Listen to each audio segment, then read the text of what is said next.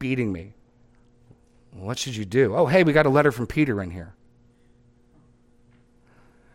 This is a pleasing thing in the sight of God when one bears up unjustly under sorrows. Imagine the slave's female.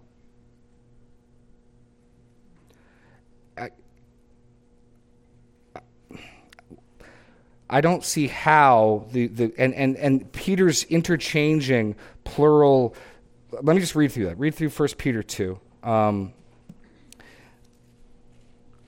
don't see it. So I'm not going to condemn it. I didn't live there. I wasn't one of those people.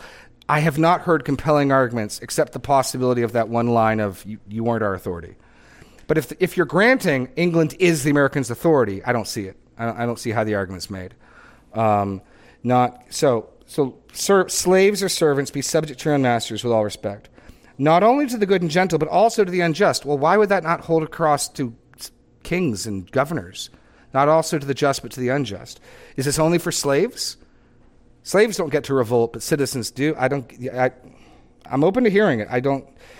Okay, so then watch how he goes from slaves to general principles. Slaves, be subject to your own masters with all respect, not only to the good and gentle, but also to the unjust. For this is a gracious thing when mindful of God, anyone. Now we're dealing, verse 19 is a general truism. This is not unique to slaves. Get this, it is a gracious thing in God's eyes when anyone endures sorrows while suffering unjustly.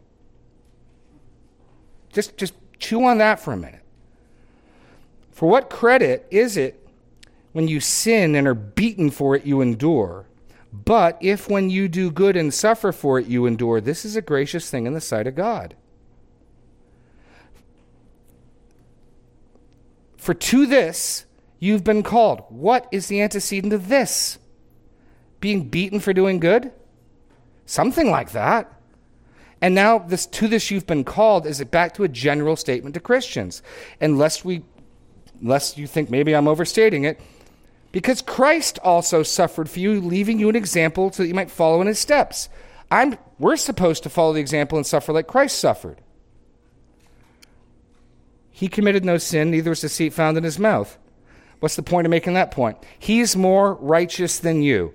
The injustices done against him are greater than the injustices done against you. When people treat you and me unjustly, there's a sense in which we deserve it. We're not the creator of the universe. We're sinful people ourselves. So it's the argument from the greater to the lesser. When he was reviled, he did not revile in return.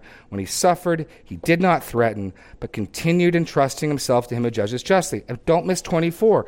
We were saved because someone didn't stand up for his rights and willfully suffered mistreatment for the sake of conscience for God.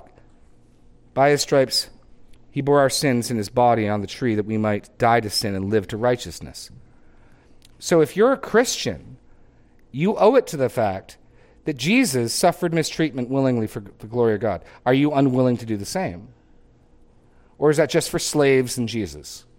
That's why I have a hard time getting the no, and it can get complicated, but that's my broad general answer. Now, I'm gonna get pilloried now. Okay. Who's next? Oh, Rowdy.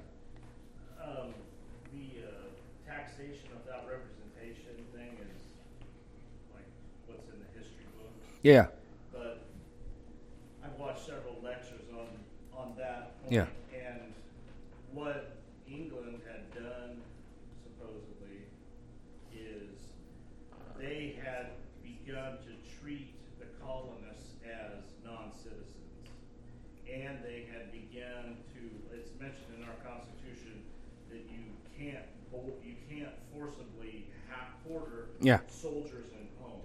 And so the one argument that I heard, and I don't know either. I mean, I'm not pushing any point, but that was the thing. They were treated as non-citizens, and they were forcibly pushed out of their homes, and they were their food sources were forcibly taken away from them, and things of that nature. The Boston Tea Party was just that's whatever. That's in the history books.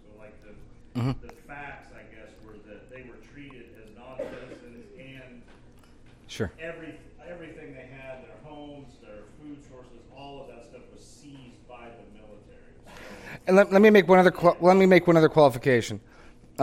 Even if the American Revolutionary War was entirely rebellious, it doesn't change the fact God has established this country as a country, and I'm thankful for it. It doesn't.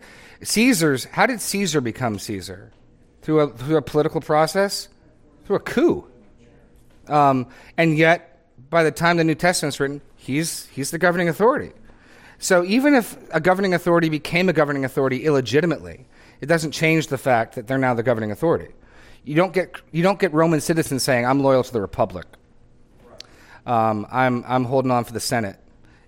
At some point, he's Caesar, and so I love my country. I think America, as far as I'm aware of the knowledge of world history, is the greatest, freest. It's a country I'd pick to most be in any time or place, just about. Nothing to qualify that there. But that also doesn't mean we need to sanctify everything we've ever done, and we hold everything up to Scripture. And again, I wasn't alive back going through the trials people are going through back then, so I want to be very slow. So when people ask me about like Bonhoeffer, you know what I mean? I want to be very slow to cast stones, which is why I'm phrasing it the way I phrase it, which is I don't know how Bonhoeffer got to where he got to with the Valkyrie conspiracy. But he's going to stand for the Lord, not me. I have yet to make that math add up, but which is different than condemning him. I'm just saying I'm not sure how to get there. So I want to be careful. Don't hear me say more than I'm saying. Okay.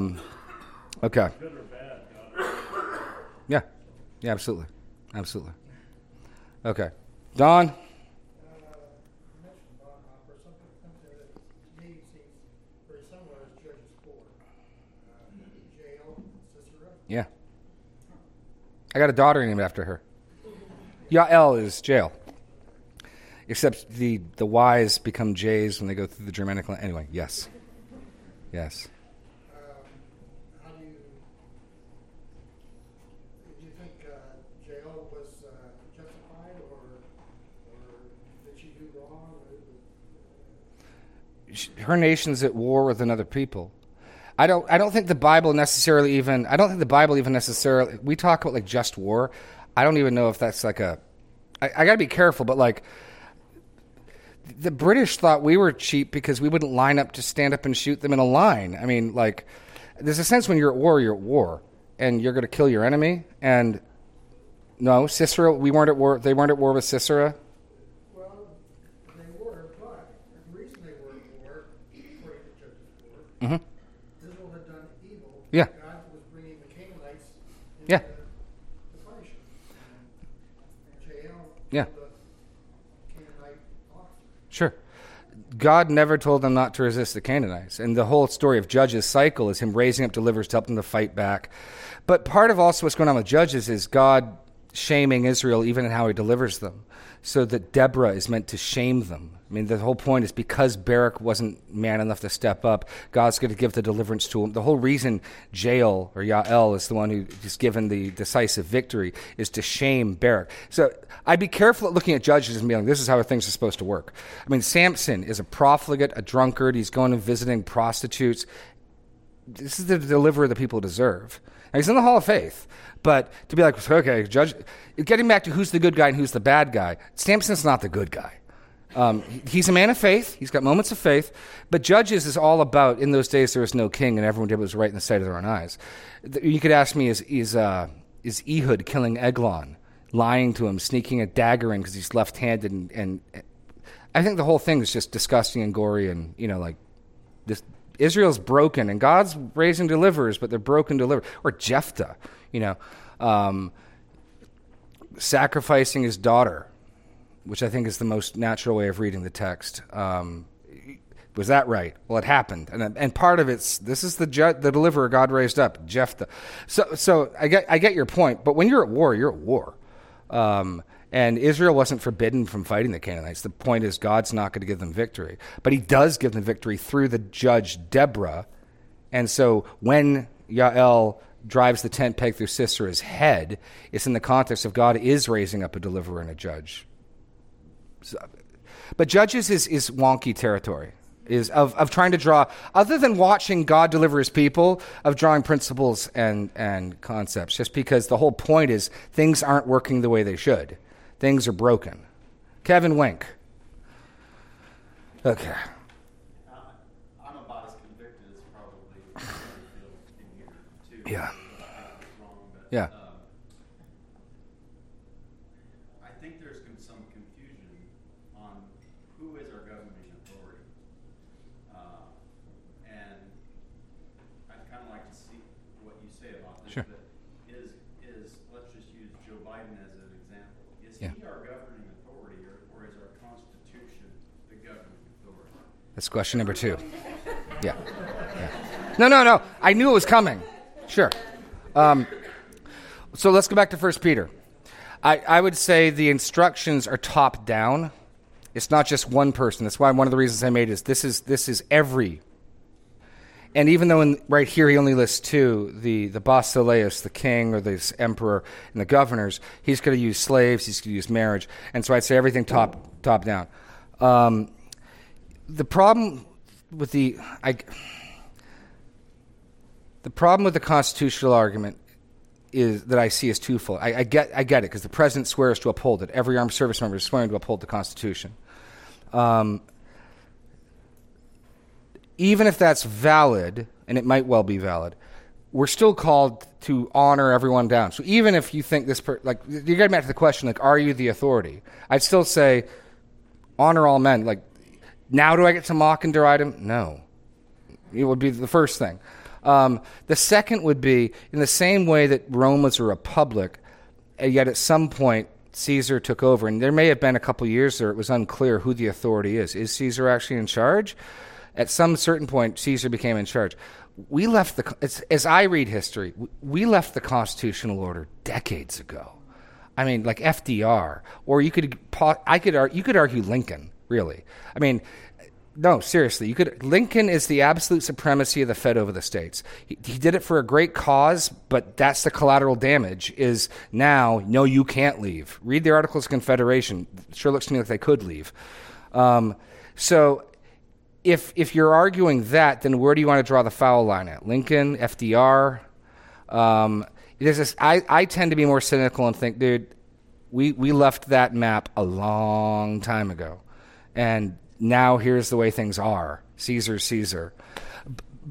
But I won't hugely argue the point. I'd simply say, okay, can we call on your judges to rule? And that's the nice thing about our system. Like a 50-year-old mistake got corrected last week, right? So sure, if there's things that are unconstitutional, appeal. Can we do that in a respectful, honoring way?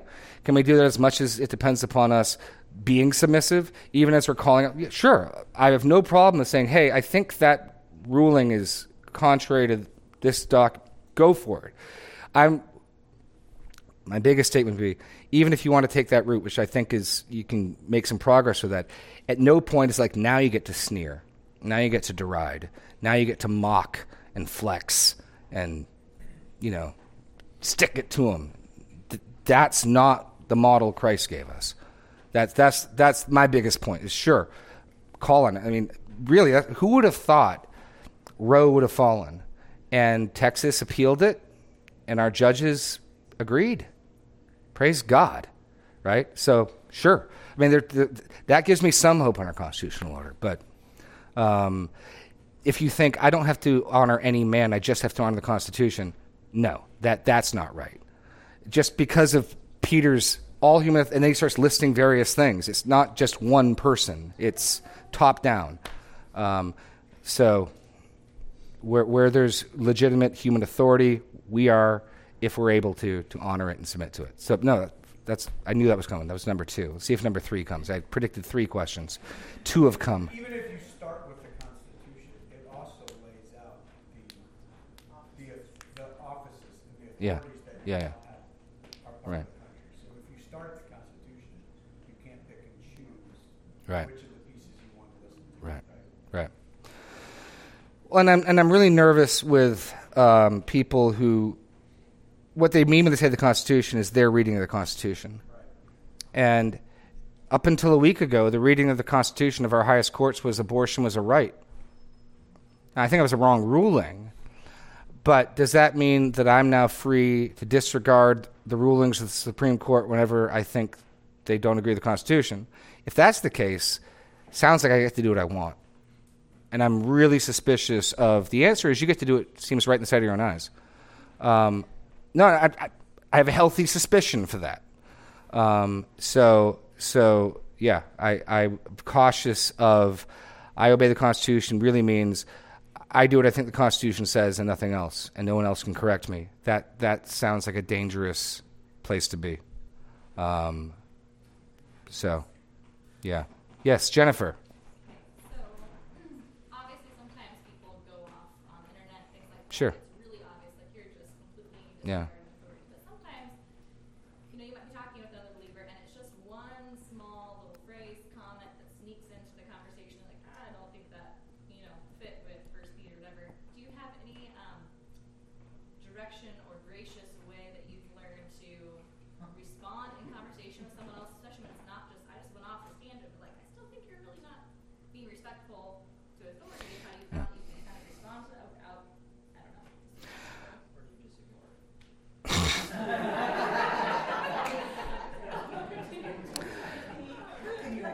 Well, if you're dealing, let's start with circles of responsibility. If you're dealing with other believers and believers in this body, I'd encourage you to try to, to think about it. That should be reactionary, and you can do it in the moment. You can come back later, but I think it's wholly appropriate to say, hey, the way you've talked about our governor or our congressman or our president or our Supreme Court justice or whoever you want to make the authority, I don't think is, or maybe even make it a question instead of a charge. Do you think that was fitting? Do you think that was good? Help me understand how you think that was good and fitting. Because there's a lot of New Testament commands about language that are somewhat vague. Let no rotting or corrupt words come out of your mouth. Well, Paul doesn't give us a list of what they are. And so what you're comfortable with, the sharpness of your words might be different than mine. So that's going to lead us to conversations of, okay, Jennifer, help me understand how the euphemisms you use are fitting and right and good. And that can be a good discussion, right? Or you can be vice versa. If you're really clear, if you're really confident, then you could say, it really seemed like you were pouring scorn on him yesterday. I think those are great conversations to have when we get the fact that, according to Paul, their soul, the tensions, the passions that wage war with our flesh, one of those passions is rebellion. Okay? Get that. That's Genesis 3. We don't like being told what to do by God.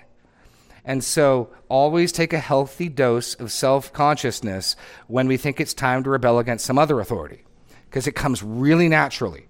It comes really naturally to my kids. It's just a certain amount of healthy suspicion of am I just doing this because my flesh likes to rebel? That's my point. It's very easy for my flesh to like to do that. So triple check your math and triple check your heart before you act on that. So because of that, and because of the watching audience, this does matter. We don't want to give unbelievers a cause to curse the name of Christ. And I think frequently in the church we've done exactly that. And you're aware our culture keeps score and keeps track. And so we need to be on our guard. And so those are good conversations to have. Whether you're not sure enough to say something, so you're just asking questions, or it's really clear, and so you're going to actually, challenge someone. Yeah. No different than any other command of the Bible, no different than any other ethical or sin issue. So, yeah. 4 minutes to go. Who we got in the back? Yes. Yeah.